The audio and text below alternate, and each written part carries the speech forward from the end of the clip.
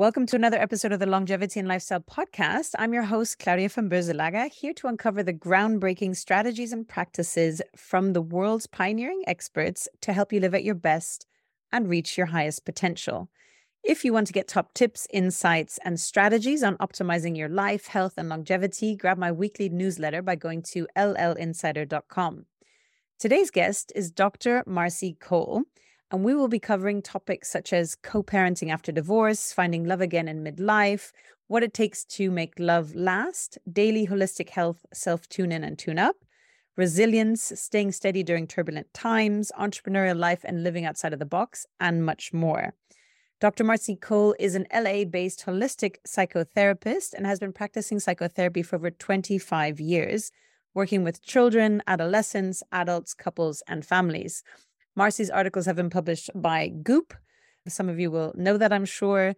Maria Shriver's Sunday Paper, Huffington Post, and Thrive Global, as well as being a best-selling author. Marcy has also been featured as an expert on television shows such as Dr. Drew's Life Changers, Millionaire Matchmaker, to name a few. She's received her bachelor's from Northwestern University, her master's from Loyola University, and her doctorate from the Institute of Clinical Social Work in Chicago. Marcy, welcome to the Longevity and Lifestyle Podcast. It's such a pleasure to have you on today. Thank you, Claudia. It's an honor. Thank you so much for inviting me. I'd love to start with a topic that is so relevant for so many couples with such high rates, sadly, of divorce and separation. And it's the topic of conscious co-parenting after divorce. There's a saying that divorce scars your children for life, but you share a different view from this misconception. So can you explain for my audience, what is conscious co-parenting and why is this so important? So conscious co-parenting is about staying awake and aware about how you want to move through a very challenging time, right? For the benefit of yourself, your children, and your entire family. So we can be asleep at the wheel. We can be caught in and under incredible stress of all the challenges that we've faced, or we can rise above it and do the very best we can under the circumstances. So it's the same thing as staying awake and aware of the other parts of your life. How do you want to stay mindful about what's going on and how you want to walk through it in the way that serves you and everyone? What are some key strategies and tools you recommend to ensure that kids and parents alike can thrive during and after a separation? Well, okay. So we know that everything starts with ourselves, right? So we want to be able to create a steady ground and be as centered as we can during this very challenging time.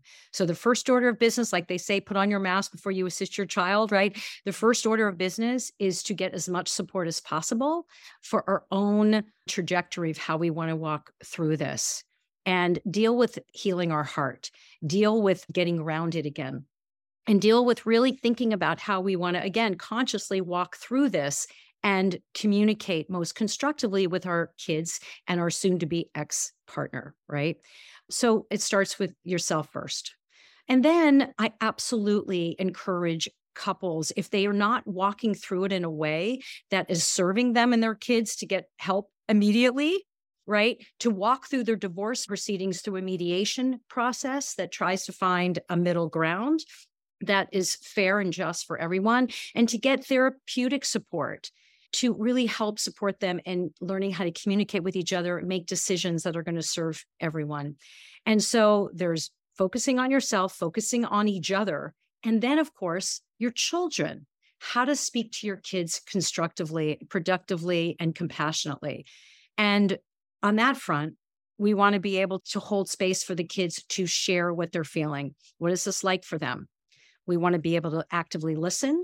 We want to be able to be empathic with them and validate whatever feeling they're experiencing. And of course, reinforce multiple times the message that, yes, this is a hard time. No, it's not what anyone would have wanted, but we're going through it together. And that mommy and mommy, or daddy and daddy, or mommy and daddy love you. And that's never going to change. And we're always going to be a family, right? So it's that reaffirmation to them and remembering that they're at the center, I think is so important and critical. And assumably it's not just kind of the one-off conversation, but this is a series of conversations that will go over time, right? Yes, because children are evolving just like we are. And so what they might experience at 5 might come up again at 8 or 9 when they're with their friends and their friends say, "What, your parents are divorced," and whatever, or during adolescence, right? When they're starting to have their own experiences on the relationship field. So we want to stay attuned to what they're experiencing. Marcy, for kids that have gone through potentially a suboptimal separation, they experienced a lot of trauma or disagreements between the parents.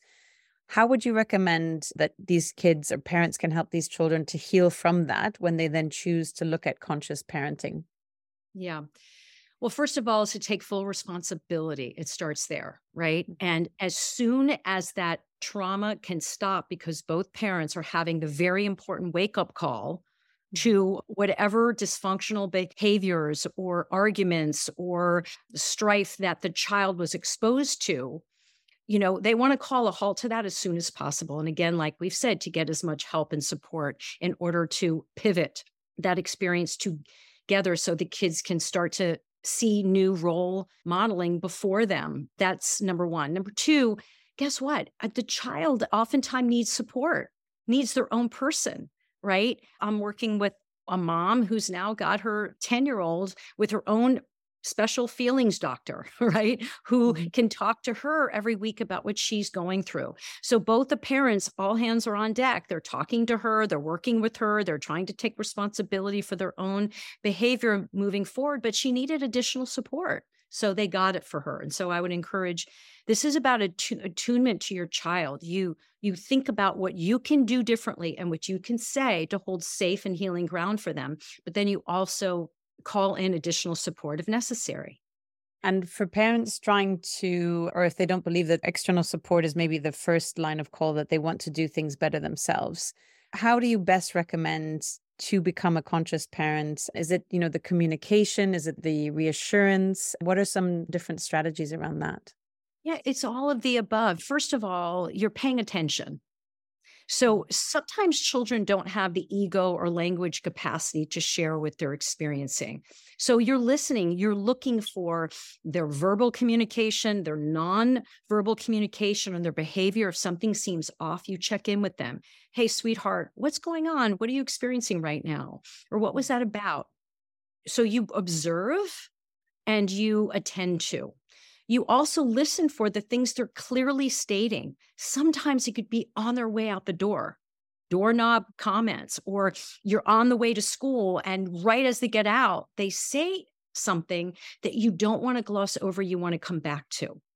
So it's listening for that. It's asking active exploratory questions. And it's absolutely, of course, continuing to reassure them over time that this is a journey for everyone and that we're in it together. I'd love to take a step back and look at the concept some people have of, we're staying together for the children's sake. This is the best thing to do. Why and in what circumstances is this not necessarily true? So, ideally, in the perfect world, which we don't live in, unfortunately, but it's the journey of life for us all, most of us start out coupling with the best of hopes and intentions. And children want the same thing. There's a primal need and desire for their parents to be happy and to be together forever, right? The best case scenario, of course, is to be together and stay together and to get through difficult times and come out the other side. My parents, for one, were married for 74 years. It wasn't always smooth sailing, but they had a deep love for each other. They had a deep commitment and they stayed in the room and they got through it. In the last 25 years of their marriage, they were like Velcro connected. So couples can get through hard times. However, if those couples are fundamentally not growing together and are growing in different directions and are starting to want different things out of life, if they cannot get along in the way that is at least harmonious, even if it's not super connected in front of their kids, what I say is children are not scarred by divorce. Children are scarred when the parent or both parents are not taking care of themselves and not respectful to each other. And so then the child feels split and they are sort of engaged in this system of conflict that is incredibly destabilizing. So the most high road, emotionally grown up thing sometimes we need to do is to say, you know what? We thought this was going to work. We hoped it would work. It's heartbreaking. It hasn't. But we are not really meant to go through life together as husband and wife. But we are committed to figuring our way through healing this, becoming friends ideally, and absolutely a united front on the co-parenting. That's the common ground you have together, right? And it's so essential as well. And you just touched on that about having that mutual respect for each other or speaking well of the other partner. Why is this so essential for kids to really feel that united front despite a separation or despite a divorce? Yeah. So this is a slippery slope, right? Because nobody's perfect. And if they are exposed to either parent being not their best self, or one parent is pointing out that the other parent is not their best self, the balance we want to try to strike is to not pretend that it's not happening, right? The example I gave, in an article was that a parent has a bad temper, right? So this actually happened in a client scenario that I was working with for a while, where the dad just would pop off and get really angry really, really quickly. And so the mom, when the child was upset about this, the mom would say, first you validate, I know it's really uncomfortable and it's heavy on your heart when you're around dad getting that upset and saying those things. So you first validate it. And then you don't normalize it, but you put it in perspective. So you say, no one's perfect, and even grown-ups still need to learn sometimes. And even big feelings that we talk about all the time, managing them, sometimes grown-ups are still working on the same thing. And daddy's working on that. And daddy, that's part of his growth in his life. And then the third piece is to help the child remember the good, but just remember that even when that's happening, and even if that happened in the past, let's remember the wonderful things about your father. He's this, he's that. What do you think? What do you love about him? And let's remember the beautiful times and the fact that you are loved, And so you want to hold space for all of it, acknowledging times when they're not great, taking responsibility for yourself, not pretending that your partner, co-parent is perfect, but also assure the child to remember to have a balanced view. This is called dialectic behavioral therapy. The idea that you can hold two realities at the same time, right? You can be upset with someone and still care about them. You can realize that someone has a problem in this area, even your own parent, but they have unbelievable strengths over here, right? And that they're not always at their best, but they always love you. And this is what we want to be able to do for ourselves and co-parents together, remembering, gosh, we didn't work the way we hoped we would, but we certainly can work on developing a strategy and communication and relationship that works better for us moving forward. I think that's beautiful as well, to reframe things so that takes the aggression out of it and an opportunity for growth. Marcy, are there times or situations conscious parenting and united front might confuse children? Might there be the perception that the parents are still too close? Is that okay? Is that good? Is it not so good? What do you see in this space? Look, it always feels good when people treat each other with kindness, respect, compassion, and connection. So for the child to be exposed, gosh, mom and dad, or mom and dad and dad, whoever their parents are, they seem to be better friends now than they were. Wow, they seem to be, gosh, they give each other such a sweet hug. If there's confusion, sometimes they might ask about it. Are you going to get back together? Gosh, mommy, you look like you're so happy with.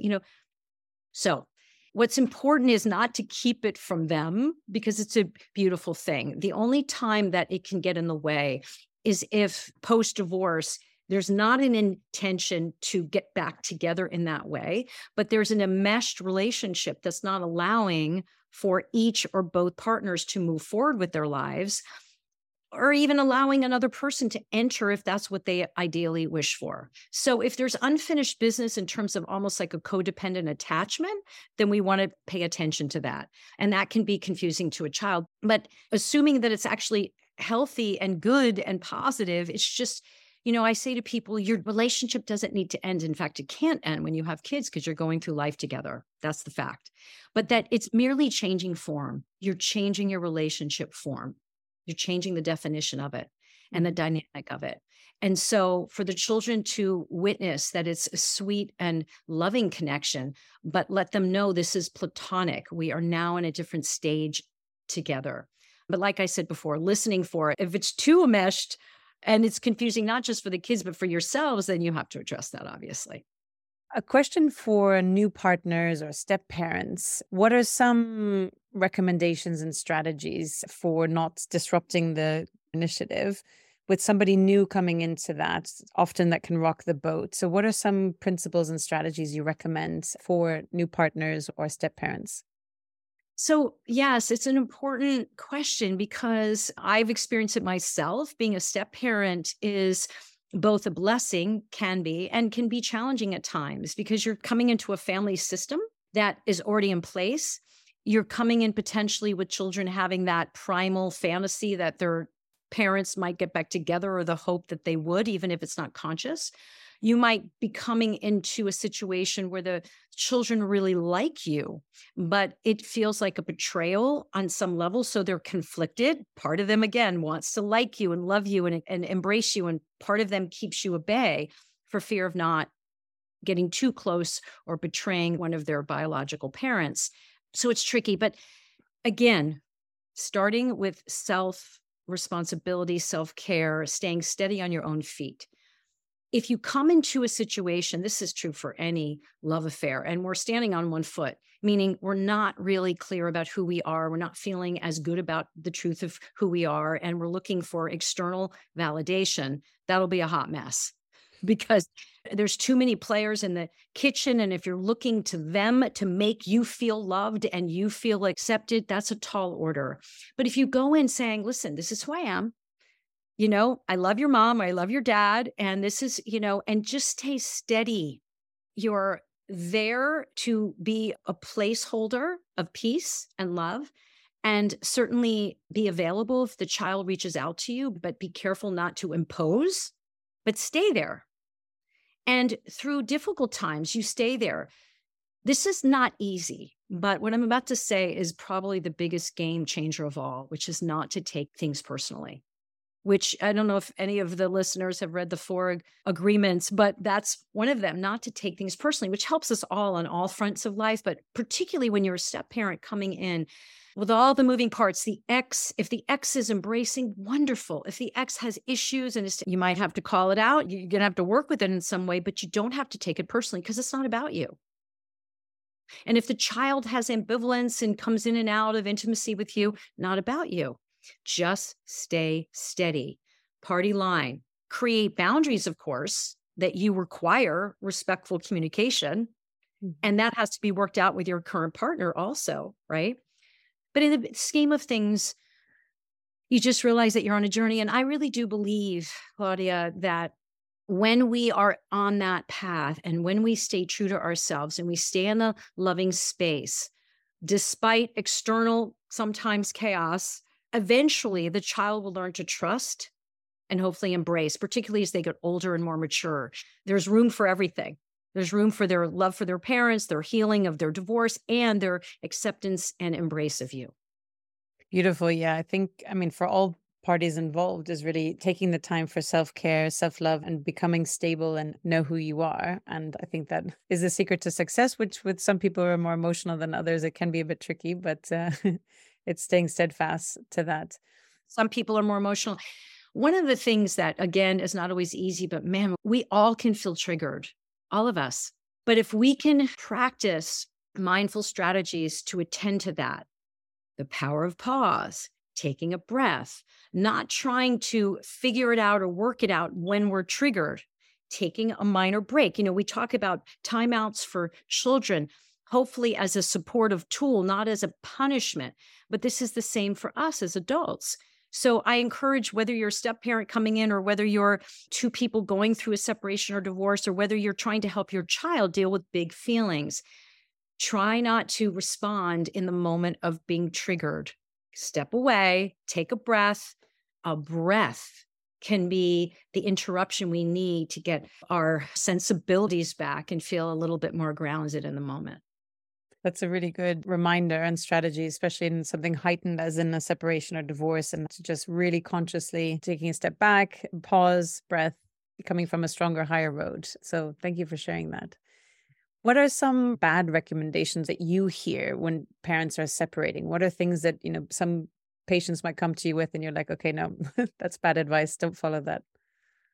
Sometimes when people say just don't speak to her or just don't speak to him, that might be necessary in the moment for you to collect your thoughts and for you to communicate, hopefully with words, but if not in an email that's very clearly stated with no inflammatory language, but talk about your hopes and requirements to get back together and moving forward. But to disconnect for too long and not have any communication, ideally, that's not what we want, right? We want to learn how to communicate, not to stop communication. That's number one. Also, the advice about just people, when you're going through this, your friends and family are probably in your corner, and they can often just demonize your partner, soon to be former partner. And that blaming thing, and sometimes it's even from a professional, who sometimes loses our way and making assumptions based on your own experience, your own story. But again, being able to validate as a friend your friend's experience going through this challenge or trauma, or when their story of their partner out of line, it's obviously we're going to say, you know what, that wasn't okay.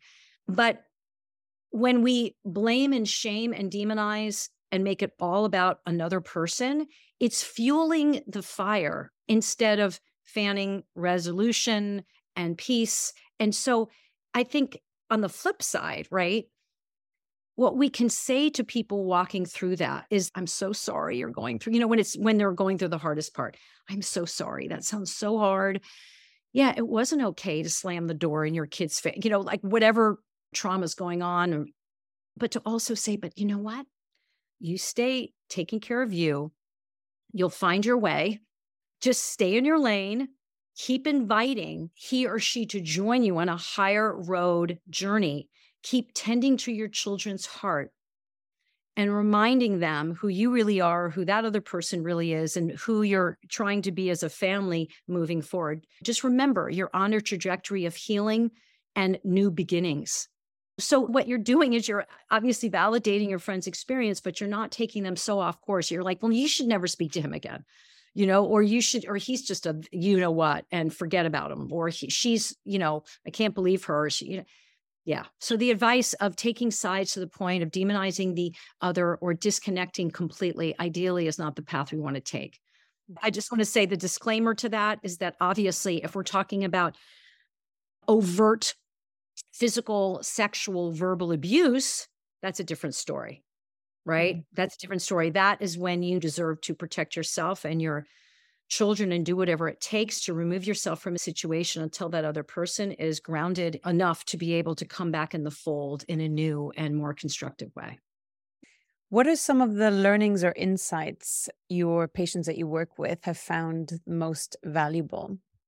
Well, what I hope they find most valuable is that nothing's for naught, is that every relationship we can learn from, we can grow from, and we can get through the difficult times and find and create, again, a new experience for everyone.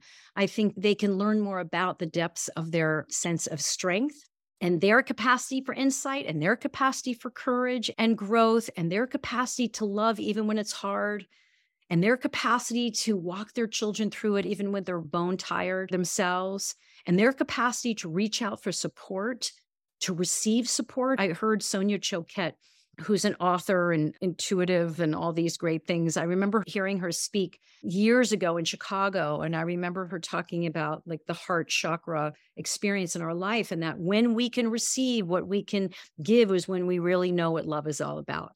So sometimes going through really difficult times when we're brought to our knees is when we find out the truth of who we are more than ever. And we find out the scope and the expansive capacity for our understanding and healing and wisdom. And of course, the beautiful receptivity to the love that is there for us as well, whether it's on the ground or above, you know?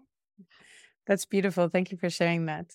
Let's talk about some books that you would recommend for people wanting to start digging into how to consciously co-parent.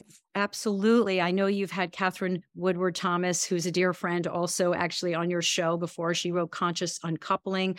I always say to people when they're going through it, I share a couple of these too. I said, I want you to buy 2 copies. Okay. I want you to buy a copy and buy a copy for your soon to be former partner. And even if the other person isn't ready for it, they can still have it. And one day they might wake up and they might open up to page 50 and have a message that's really important for their heart in that moment. You know, we get there when we get there. We get there when we're ready. And sometimes both partners are not there at the same time. But I hold the belief that we all have the capacity to get there. So Conscious Uncoupling is a great book. You know, I remember years ago, I lived in Chicago for many years, and I remember being at this bookstore and seeing a book called Spiritual Divorce by Deborah Ford. Deborah Ford has since passed. She contributed so much to the field of well-being. And I remember picking it up and like wanting to clap in this bookstore because this was 25 years ago. Okay. This is before there was a lot of this talk. And it was such a beautiful gift to people realizing that while this is painful emotionally, while it's not what I wanted, it wasn't the blueprint of my life I thought was going to unfold, there's capacity for emotional and spiritual healing and growth here, particularly if I and or hopefully the other join me in taking the highest road possible. So there's that book. Giving the Love That Heals is also a beautiful read for parents by Harville Hendrix. Again, a book written many, many years ago. But this talks about how we oftentimes unconsciously project onto our children those precious beings we love the most in life without even realizing it, and calling our attention to our own experience with our original attachment or experience with love and loss when it comes to our original caretakers, our own parents, whatever. But what we're sometimes projecting and making sure that we clean that up as best as we can. So Giving the Love That Heals by Harville Hendrix. One of my dearest friends, Dr. Robin Berman, wrote Permission to Parent. That's for parents, just in general. It's not about just specifically for parents going through this, but it's a beautiful read, particularly for people parenting young children. So those are a few for sure. I'd like to take a step back and understand a bit more about your journey to becoming a holistic psychotherapist. I haven't actually heard that term together. Can you share a bit about your journey and what your work encompasses and your passion behind it? Of course. So I was trained pretty traditionally. And to simplify it, I mean, really to simplify it, I continue to incorporate some of those modalities and theories in my understanding of human nature and development and in my practice. Some of those, for instance, are the power of the unconscious. The idea that we have our consciousness, we have our subconscious, we have our unconscious material that's there. And that when we have a really beautiful scenario working with someone that feels like a good fit, we feel safe enough. And some of that unconscious material starts to come up that we're really scared of because we think it's going to take us over. But what it actually does is set us free. Then we're in a safe space to be able to look at it and say, wow, what is this feeling? What is this thought? What is this coming up? And, they talk about the only way out of it is through it, right? And so we move through it. So the power of the unconscious is definitely something in the traditional modalities that really operate and practitioners focus on. Also the idea and the more psychodynamic theories about things don't happen in a vacuum. So that if someone's getting super irritated by a specific incident over here, it usually has this tentacles over there, like there's usually our past. It's not about staying stuck in our past, but I like to do a life's journey with my clients to understand their life experience thus far. So there's something that seems to be, Terry Real, I heard works with couples. I heard him recently say, he said, I don't believe that we overreact. I just believe that we're reacting from the past. So I thought that was a great way to put it. I absolutely agree. That said, getting to your question, I remember going through my training years ago and thinking, God, there's more to this than just your head stuff and how you're feeling in the moment. What about the body? What about what the body is telling us? What about the spirit? I'm not talking about religiosity. I'm talking about my own personal bias, which is that we're spiritual beings having a physical experience. So, what about that? And I was going to do my dissertation on, at the time, people's experience of their spiritual experience and its connection to mental health.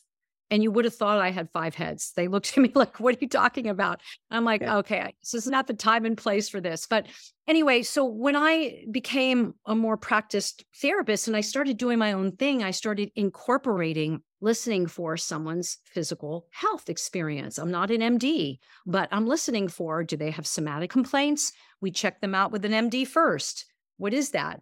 What is your body telling you? Your nutritional lifestyle habits, your sleep quality, your stress management techniques you have at your fingertips or lack thereof, your sensuality, sexuality.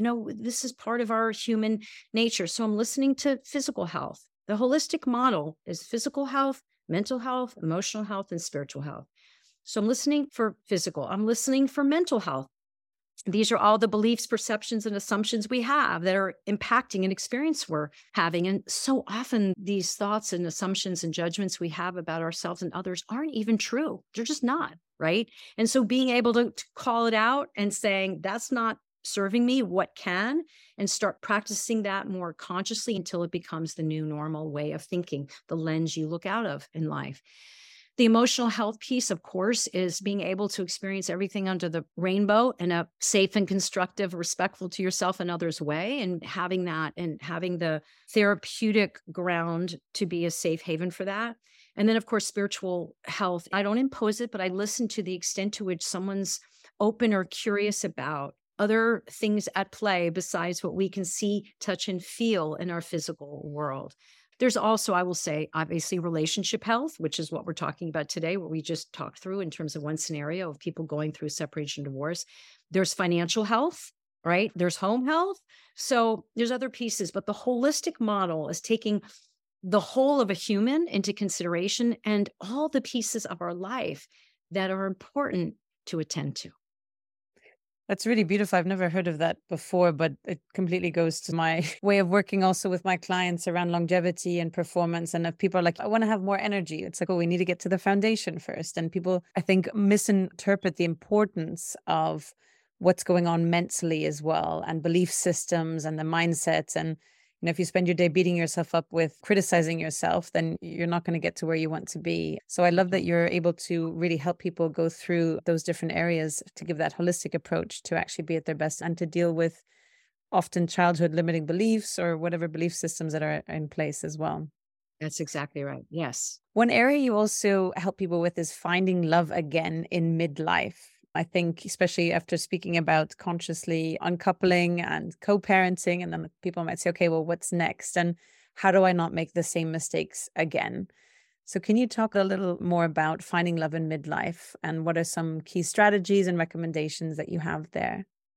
Yes, for sure. I mean, I've most recently put a lot of attention into this area, inspired by just witnessing so many people. Of course, because we have more divorce than ever, we also have more single population than ever. And we also have people that chose to never be married and have never experienced that before. And so by choice or circumstance, we have a huge sect of our population is single.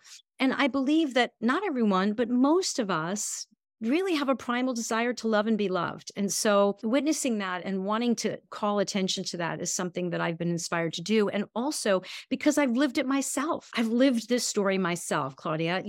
I thought I was going to get married, have children, and stay married like my parents. And my life did not go in that trajectory either. And so I've had a series of beautiful love affairs. I've chosen to end each one, not because they weren't wonderful, but because I had to get to that courageous, after working at it, right? Putting these practices in play, had to come to the courageous understanding that we have gone the distance as far as we can go on this front. But taking all the lessons learned with me and appreciating all of them. And my current partner feels like, really, when we say love of your life, we throw that around a lot, but it really does feel that way to me. And so it inspired me to not only address this that's so prevalent, it's such a prevalent desire for men and women, of course, And, you find something wonderful, you want to share it. So I'm actually merging my professional experience and working with singles and couples for years and my own personal experience. And so I was really kind of inspired to create a little bit of a formula. And one day I was sitting down with my guy and I'm like, how do we really find love again that sets us up? What process can set us up? So I wrote an article for Maria Shriver, and then I created an online class. And that's sort of an evergreen experience now that's available for folks. It's more focused for women, but the principles apply to men as well. And so I'll give you a little cheat sheet, but the love formula. So L stands for looking within. So the first two, LO, are internal, VE are external. So the first is looking within. And again, like we were talking about in the beginning of our conversation, we can't have any kind of meaningful experience with anyone, nor can we get to the other side of a difficult experience with someone until we are more fully centered, clear, and embracing of the truth of who we are, with compassion, forgiveness, ownership, pride, all of those things, right?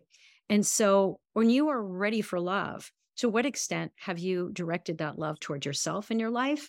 To what extent are you treating yourself the way you want to be treated? All of these things. To what extent are you still stuck in the past versus being really available for what today has to offer? And there's so much more, of course. This is just the cheat sheet. O stands for opening your heart. So let's say you're at the point you're like, okay, I'm good. I'm good with myself. I feel ready. I feel worthy. I feel like I'm a gift and I deserve to receive a beautiful relationship with someone that I love, that I admire, that I trust. You start opening your heart. You start envisioning. We know from quantum physics the power of your thought. The thought precedes form. The power of visioning what our heart desires and believing that it can be so. So we start opening our heart into the kind of person we want to invite into our lives and the kind of relationship we want to actually experience with that person.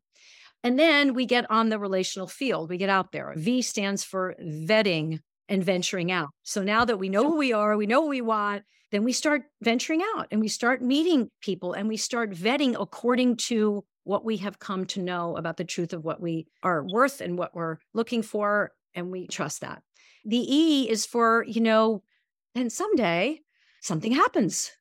And all of a sudden you meet somebody and you're like, oh boy, I'm feeling my heart again. Wow. And you get really curious, really interested, and you feel this intuitive, visceral, primal connection. You feel hopeful. And then you say, okay, I'm ready to do this exclusively and see where this goes. And E is for embracing it fully. Not holding back, going for it. That's the only way we really know if it has legs, if it has staying power. So that's a quick overview. There's a lot more to each of those, of course, but that's my love formula. Totally agree with starting internally. I think so many people skip over that step and they're like back out there and then they've all this emotional trauma and another trauma. So I think that's such a clear and important step.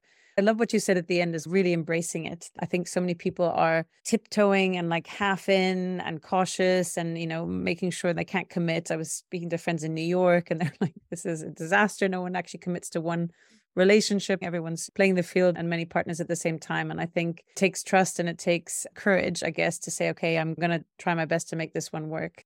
Well, I will say that I think there's a balance there too, though. There's again a book written many years ago that I loved. It was Soul Dating to Soul Mating. That was the title of the book. And one of the things the authors talked about was not jumping in exclusively overnight. So I really believe, honestly, in slow and steady, in and out of the bedroom, slow and steady. So it's not about jumping into bed overnight and jumping into an exclusive relationship overnight. But it's also not about playing the field so your attention is scattered all over the place all the time either. Let's say somebody really deserves your attention. You're excited about it. You might just focus on it, but you don't have to label it as exclusive overnight either and be like, you're my this, you don't have to, but you can have that knowing that, yeah, I'm here and so are you. And it feels that way and enjoy that and trust that until it's like, all right, we're clearly not interested in others and we're going to see where this goes. Right. So once you have found love or potential love, right, what are some of your recommendations to make love last? Oh my gosh, so many. I have an ebook on my site that says 10 tips to doing it right the first time or something. Or but it could be the third time. I don't have them memorized, but okay. So how does it have staying power? Again, we're going to be repetitive because it's real. We stay on our own lane because in the beginning it's so delicious and just so like you just want to like you feel like, oh my God, we're one. And but the truth is, no, you're not. And keep the things in your life that center you, that ground you, that remind you of who you are. Don't abandon your practices, your self-care practices and your friends. And, you stay you. You stay curious. One of the things that happens over time with relationships is, how in the beginning, we're like, oh, so tell me about this and tell me about that. And what do you like this? And me too. And, all of that. We forget to ask each other and reminding ourselves and each other that we're always evolving. Things are not stagnant. Who we met on the first date is not who we're with a year later or 10 years later. Who are you today? Boy, sweetheart, what are your desires here? What are your dreams? What are you thinking about? What are you envisioning? What are you challenged by? What are you afraid of? What are you excited about? Right? Staying curious about each other, anticipating and tolerating and accepting and embracing change, which is inevitable. You're not always going to agree. You're not always going to be on the same page. And finding the middle ground, finding a way that's a win-win or a yes, yes versus a you're right, I'm wrong, I'm right, you're wrong, win-lose scenario. That for sure does not work, right? Remaining committed when things get tough. Now, again, not every relationship is meant to go the distance. But if you have a strong foundation, you have a strong love for each other, remembering why you chose each other and incorporating helpful strategies to get you through hard times. And none of us are above that. None of us, including people in the mental health profession. We can detour, we can forget. We have to bring ourselves back and practice what we know to be true. Making that commitment to stay in the room, so to speak. That said, giving each other space for your own stuff. And, it's really healthy. And then you have more to bring back into the relational field. There's so much, obviously. I would also say reinforcement of your love and appreciation for each other. You can't even imagine, Claudia, how many couples that I've worked with through the years that have abandoned date night. Like they've had kids and they're like, no, we haven't been, I don't know when the last time we were out. Oh yeah, no. It's like, wait a second. And you think that there's going to be a level of intimacy and growth and excitement about your relationship. That's how we start. We start by paying attention to each other and carving out time. So continuing to carve out those romantic surprises and re-romance each other, not to forget, to continue, and the mystery and the surprise and the, all of that. All right, I'm going to stop for now, but there's so much, right? There's so much that goes to continuing to develop a beautiful, lasting relationship. These are beautiful. And I think a lot of people struggle with it. So everyone's going to be listening to this advice on ways to improve and to prolong love and make it last. Another area you're passionate about is resilience, right? Can you explain why resilience is so important? And you share your view on staying steady during turbulent times. Yeah, I mean, listen, this is such a big topic also. Let me just talk about children.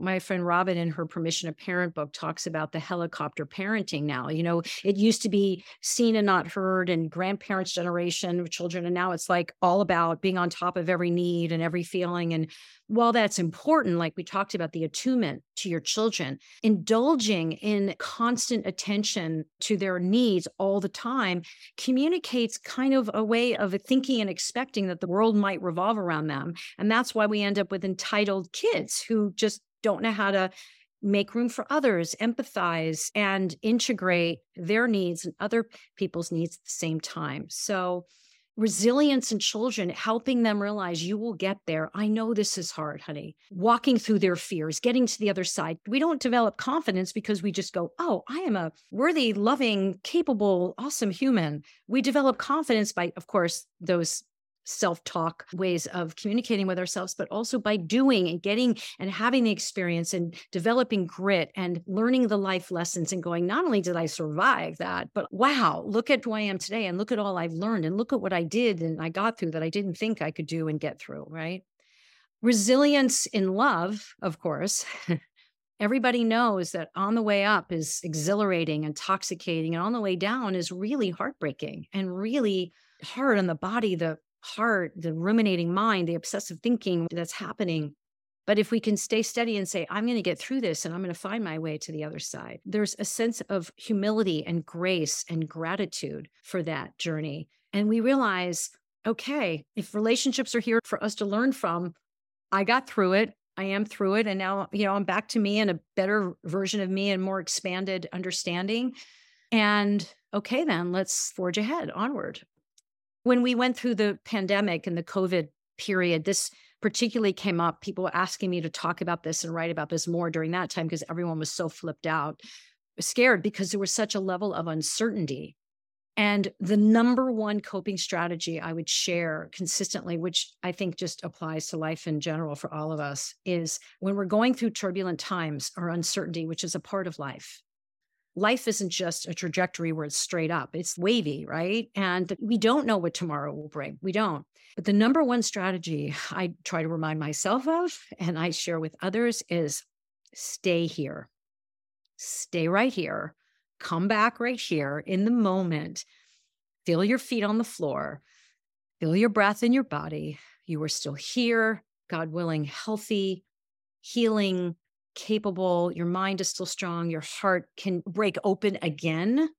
And just to stay grounded in the present moment, because tomorrow will take care of itself. And if we are grounded and stay in the present moment and take as good care of ourselves as we possibly can and the people that we love, the rest will follow. And we can assume that all will be well. When you say all is well, it doesn't mean that every single morsel of your life is in perfect place. It means I'm still here. I still have my body and my health and my tomorrow. All is well and all will be well, where we invest in our faith in the future. That's so powerful. And I picked up on something like that in the past that I've used during difficult times as well. And it's that gratitude, the power of now, because thinking of the future brings anxiety, of the past can bring depression. But in the current moment, it's like, well, I'm alive, I'm breathing. And sometimes it gets to such a state, I'm like, what's the smallest thing I can be grateful for? Even if it's, I woke up this morning and I got out of bed, like whatever it might be. And just starting at that basis of basics really, really helps, I think, to shift sometimes anxiety, fear, trauma, turbulence that can happen in life. So I really like that. Yes. And Claudia, thank you for bringing up the concept of gratitude too. For sure. When they talk about the vortexes, the frequency of energy that we have, when we're in a state of gratitude, talk about lifting us up. They talk about working out and moving our body brings endorphins and oxytocin to the brain. Same with gratitude. And going back to our original topic of co-parenting after divorce. And remember that dialectic. When our children are struggling, we first validate. I know it's not what you want, sweetheart. I know that going back and forth is sometimes not. I know that. Stay right there. Don't give them a but too fast. And when you have a sense that they're ready, then you say, and just remember also how lucky we are to have each other.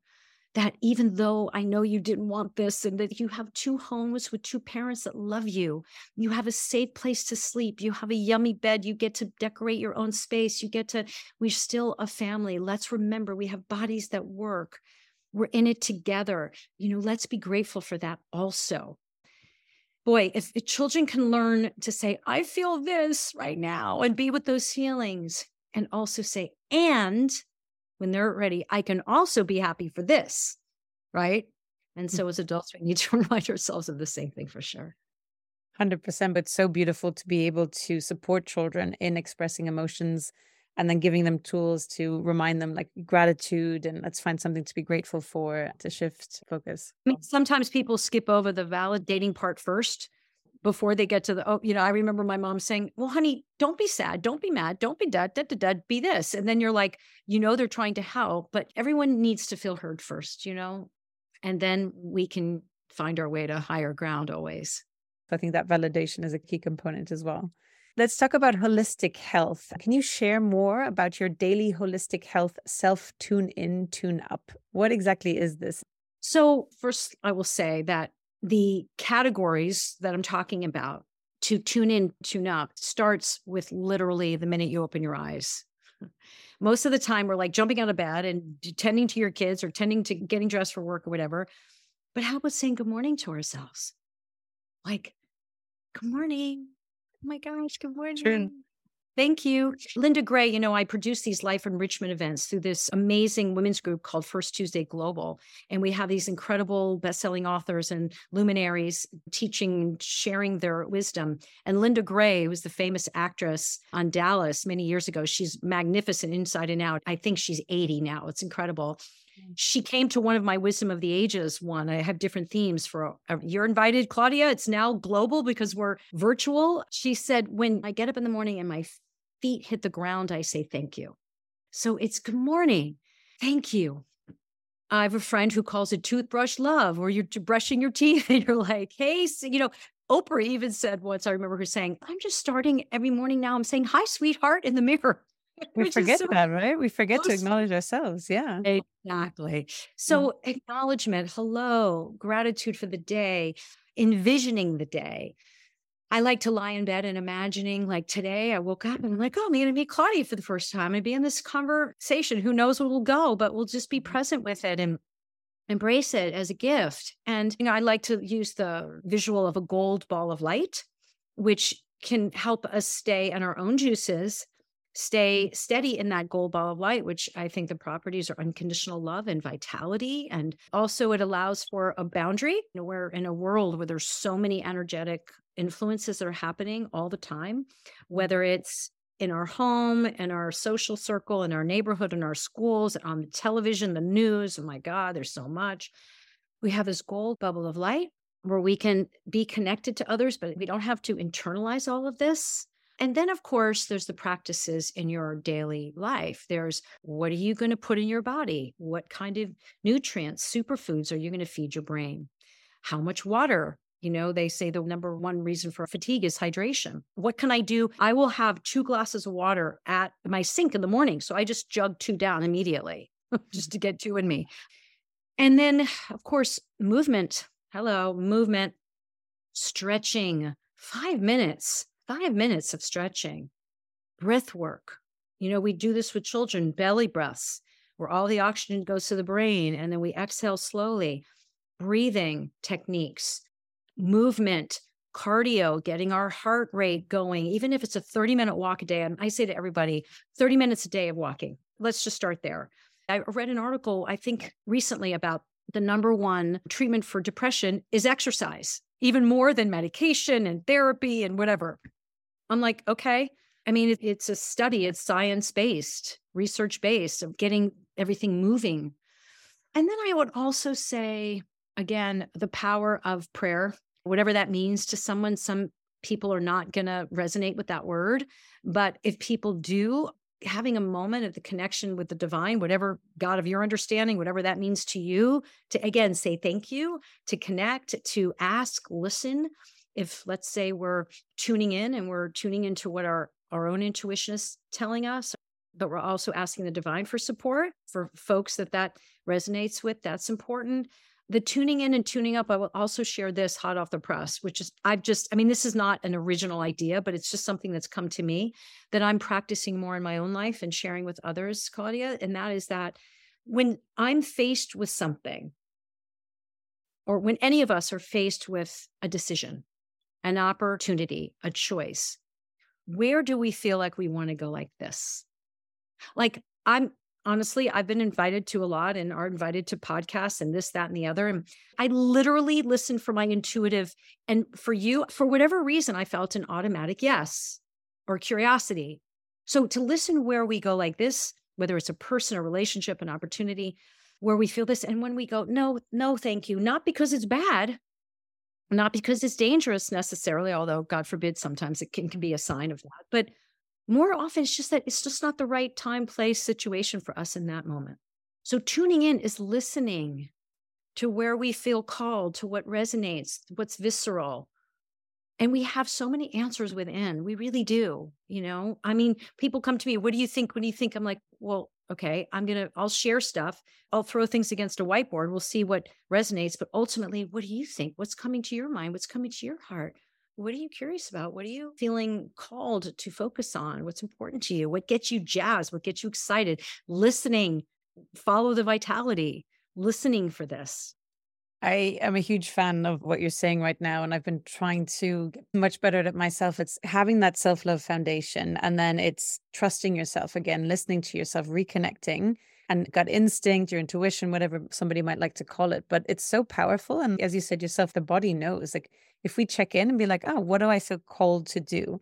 As Joseph Campbell says, follow your bliss. Like what excites you? Just go for it. It mightn't work out, but hey, you're enjoying it at least along the way instead of the over rational mind, like, oh, that wouldn't make sense and it's not going to work because of this. And, life is for living and just following your intuition and what feels right is really powerful too. So thank you for bringing that up. Yes, for sure. Entrepreneurial life. Can you share with my audience why you believe so much in living outside of the box and why it's so important? Well, entrepreneurial life by definition is that you're on your own path. And you don't have to clock in, you don't have to answer to, you don't have to listen to anyone but your own. Although if you're working in a team, obviously you want to listen, you want to be mutually a team of open forum of ideas and whatever, but you're following your own trajectory. So by the nature of entrepreneurial life, we are living out of the box for the most part, although it's now more mainstream than it ever used to be, right? But living out of the box, honestly, whether it's entrepreneurial life or relationship life or whatever, it's just about recognizing what box are we talking about, really? like where's their box? I was told by my parents, it's what I was told. Is it my peer group? Everyone's gainfully employed in corporate world and I'm not, you should be married at this point and you should have children or not, or whatever it is. What box are we talking about? It's just fiction. It's developed by humans that is really, it's not relevant to you or to me. So the entrepreneurial life is finding our own way, listening to, again, like what you just said about what excites us, what we're curious about, where we feel our natural gifts are that we actually enjoy, what skills we'd like to learn and grow, what services do we want to offer the world, hopefully that have meaning and positive impact. I think it's pretty simple. Living out of the box as an entrepreneur is obvious because that's what it is. It's getting to your own reality and living that.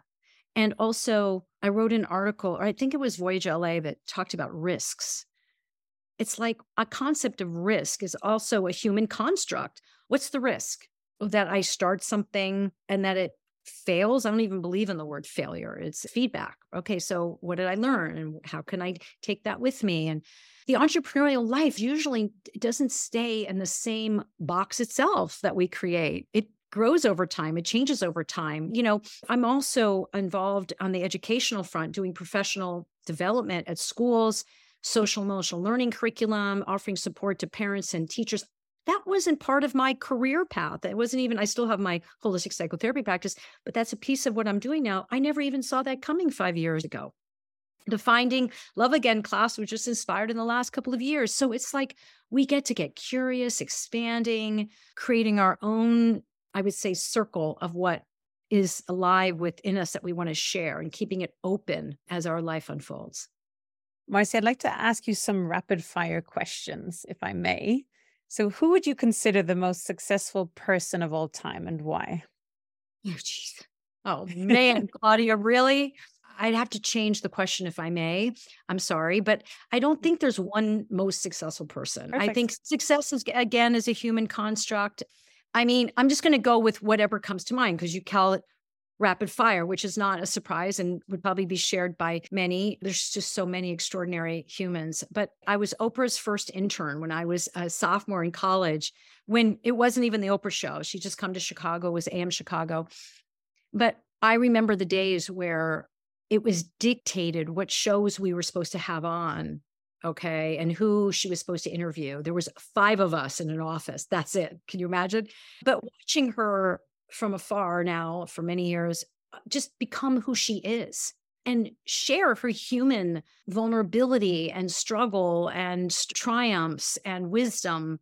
Now she's like a sage because she's walked the path with all of us as she changed the trajectory of television when people said the ratings are going to tank if you put personal development on. And she just followed what you and I are talking about, followed that. She stayed tuned to herself. She followed her instincts. She followed her curiosity. She followed her passion. She followed her commitment.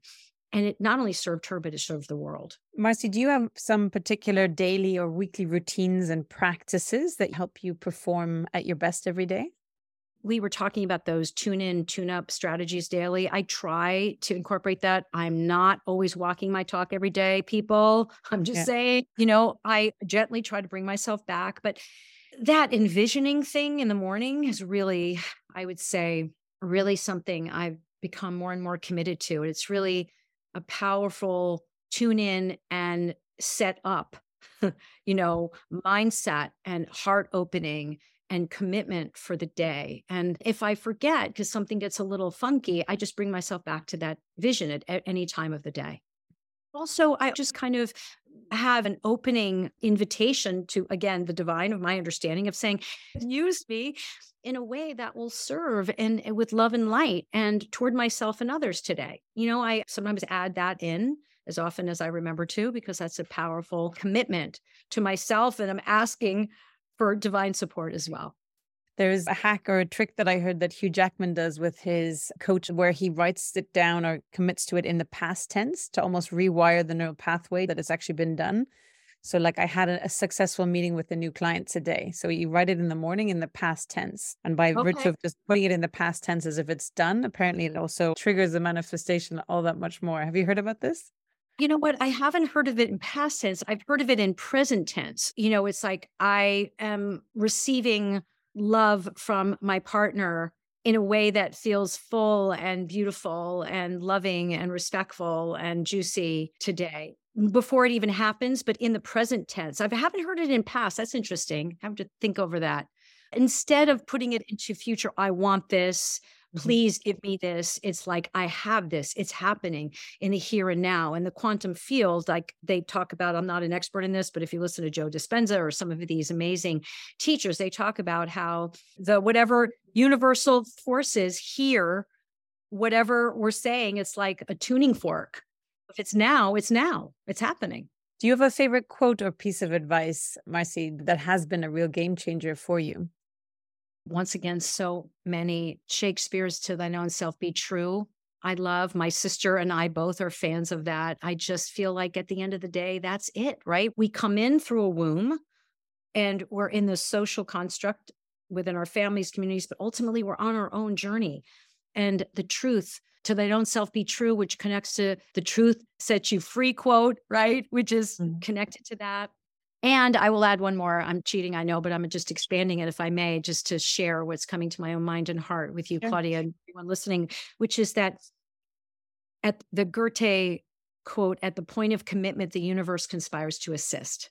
So once we're in our truth and we commit to that truth, then we have these forces that it's like, I don't know if you've experienced this. I've certainly experienced everything starts to be in flow. You start meeting the people that you're meant to meet and you're in the right place, the right time. And because you were centered in your truth enough to have an opening so it can find you. What has been the biggest challenge you faced in the last 5 years and how did you overcome it? I was very spared in terms of people that are dear to me, losing people in terms of their passing. But then I knew that an avalanche was coming because it was just inevitable. No one gets a pass. We're all mere mortals and we're all if we love, we have to suffer loss. That's just part of the life experience, right? So in 2021, both my parents passed within 11 weeks of each other. But it's okay. And when you say, how did you get through it? I will share this about grief. I thought my whole adult life, I was a pretty high functioning human with my stuff like we all have. But the one thing that I felt was my Achilles heel was this anticipatory grief about my parents dying all through my adult life. And it would take away part of the joy, it would take away part of the moment. And it wasn't even like I was going to them for sage advice, although sometimes they would come up with great stuff. But it was just this incredible, powerful bond we have had with each other. And I'll tell you, the way I coped with it was a way I never imagined it would be so, which is that what I thought would be debilitating was actually freeing.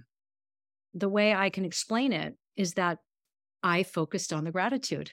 I focused on the gratitude from them living an amazing life, them having an epic love affair, them having a love affair with me and me with them. There was nothing left unsaid. And I believe in the unseen. So because of my own spiritual faith beliefs, it helped me, hang my hat on the faith that things are not over when it seems that they're over, that in fact, their spirit is still very present. They just change form. Their body's gone, their spirit's still here, and I still feel their presence with me. And so now I'm working with people sometimes on the grief plane because it's a part of life. We all go through it at some point. When you say what's been the most challenging, it's the thing that I thought would be the most challenging, but I just experienced it in a way that was kind of shocking and inspiring to me, actually.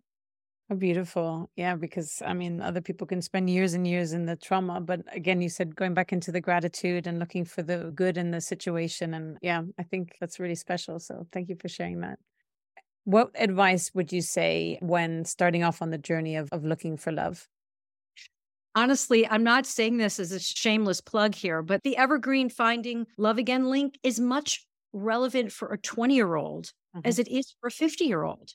It truly is. When we talked about the love formula, it's looking within, remembering who you are, making sure that you get a sense of who you are, even though you're growing and evolving, but having, pride in who you are, remembering that you're a unique being and that you're here for a reason and that you're worthy of loving and being loved, and imagining what you want, regardless of role modeling, regardless of what happened with your parents or your friends or whatever, just tuning into your own heart about what you desire in a human being. What's of value to you? How do you want to feel in the presence of someone? And then getting out there and just keeping that in mind and having fun and exploring and, not taking the dating thing too seriously. I mean, meaning it's serious enough to be true to yourself and remain true to yourself, but have fun with that. Like enjoy, like, and meeting people is a beautiful thing. Go out and go be like, hey, I'm Claudia. Who are you?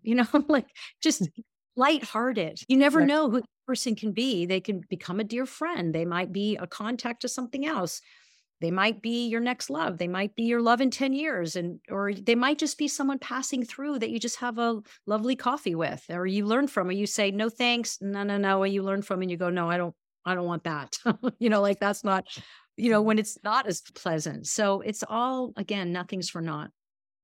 Marcy, where can people learn more about what you're up to? Can you share your website again, your social media handles? And we'll obviously link everything in the show notes. Course, I'm admittingly, my websites are very outdated, and I am working on developing one, not two or three, which will come out in a couple of months. But for now, for the Dr. Cole stuff, they can go to drmarcycole.com, drmarcycole.com. Email is marcy at drmarcycole.com. For the women's group, it's a free space on Facebook, a private group that's over 400 people right now. It's called First Tuesday Global Member Forum on Facebook. If you're a woman around the world and you want to stay connected to more women and also know about our life enrichment virtual events that are extraordinary. Actually, I'm just saying it's been going on for 20 years. They're really amazing. You can just request access. And the Finding Love Again course, you can email Marcy at drmarcycole.com and just request that link. And of course, Instagram, I believe it's cole.marcy. Facebook, it's Dr. Marcy Cole. There's the Dr. Marcy Cole page. There's also a Marcy Cole personal page, which basically has everything. And there's also a First Tuesday Global Instagram page as well. Perfect. We'll link all of those in the show notes for people listening. Marcy, do you have any final ask, recommendation, or any parting thoughts or piece of advice for my audience? I would just say to everyone listening to just stay in your lane. Try not to look to your right or left to see what someone else is doing or what you should be doing or feeling or wanting. Just again, the theme, I think, of so much of what we talked about today is staying true to yourself, whether you're walking through a painful transition in a relationship, whether you're looking for the kind of work that's going to stimulate you and serve others, whether you are thinking about how you want to go through your day, just staying in your lane, staying in your body, feeling your presence, and remembering what a treasure your presence is. Thank you so much for coming on today and sharing your wisdom and all the work that you are doing as well, and making people happier, finding love, maintaining love. Thank you very much. Thank you, Claudia. It was a pleasure and privilege. Thank you so much, honey. And hopefully the journey will continue. I'm coming to London soon, so I'll reach out. I would love that to connect then as well. Thank you, Marcy. Thank you so much. Hi everyone, this is Claudia again. Before you take off, would you like to get a short email from me with some short but sweet fun tips, tricks and updates on all things longevity and lifestyle? This could be cool products that I've discovered, interesting posts or articles I've read, and other fun and helpful things around longevity and lifestyle I've found for you. It's a very short piece of inspiration for you a few times a month. So if you want to receive it, check it out by going to longevity-and-lifestyle.com. That's longevity-and-lifestyle.com and leave your email to sign up for the next one.